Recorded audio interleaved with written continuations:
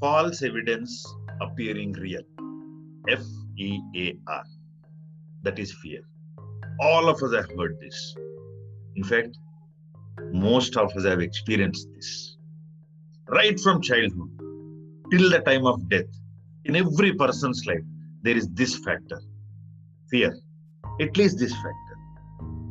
And why does it come? It's a most powerful emotion a human being has. And why it comes is because fear is a story which we tell to ourselves. As I said, without evidence, we tell it to ourselves.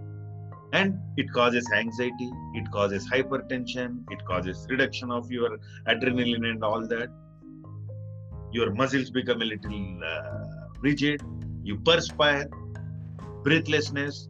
All these are the results of, that fear factor which come into you. And the question is, why does it come? Very, very small rudimentary example. Somebody has a fear of dogs. He is afraid of a dog, it is what? What he can do to overcome the fear of a dog? Face it. Yes, face it.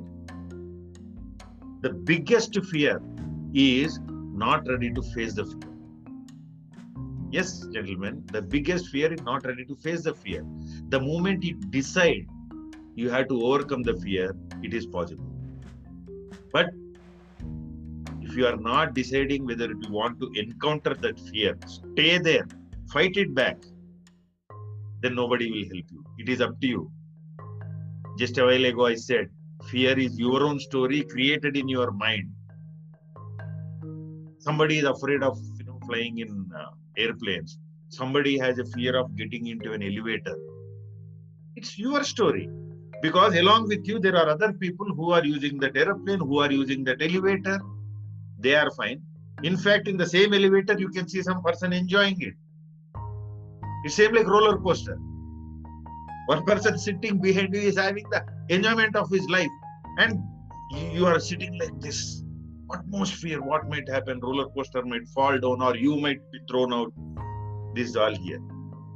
Fear is in the mind.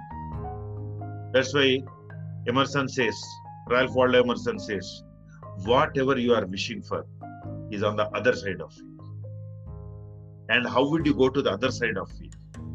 Only if you overcome the fear. And what is required to overcome the fear, or what is required to get rid of the fear? One, your willingness or your readiness that you want to get rid of the fear. If you are not willing, it will not go. Because this universe works on a receptory model. What you get, what you receive from the universe is what you are willing to receive. So have that willingness or readiness. Number two, ready to experiment. If you are not ready to experiment with things for which you are afraid of, you will not be able to get rid of fear. And number third, illusions. As I said, that is your own story. So start telling a story which doesn't contain a fear factor. Start telling a story to yourself where you are in a situation you have already overcome that fear. These three things, at least these three things, will allow you to get rid of fear.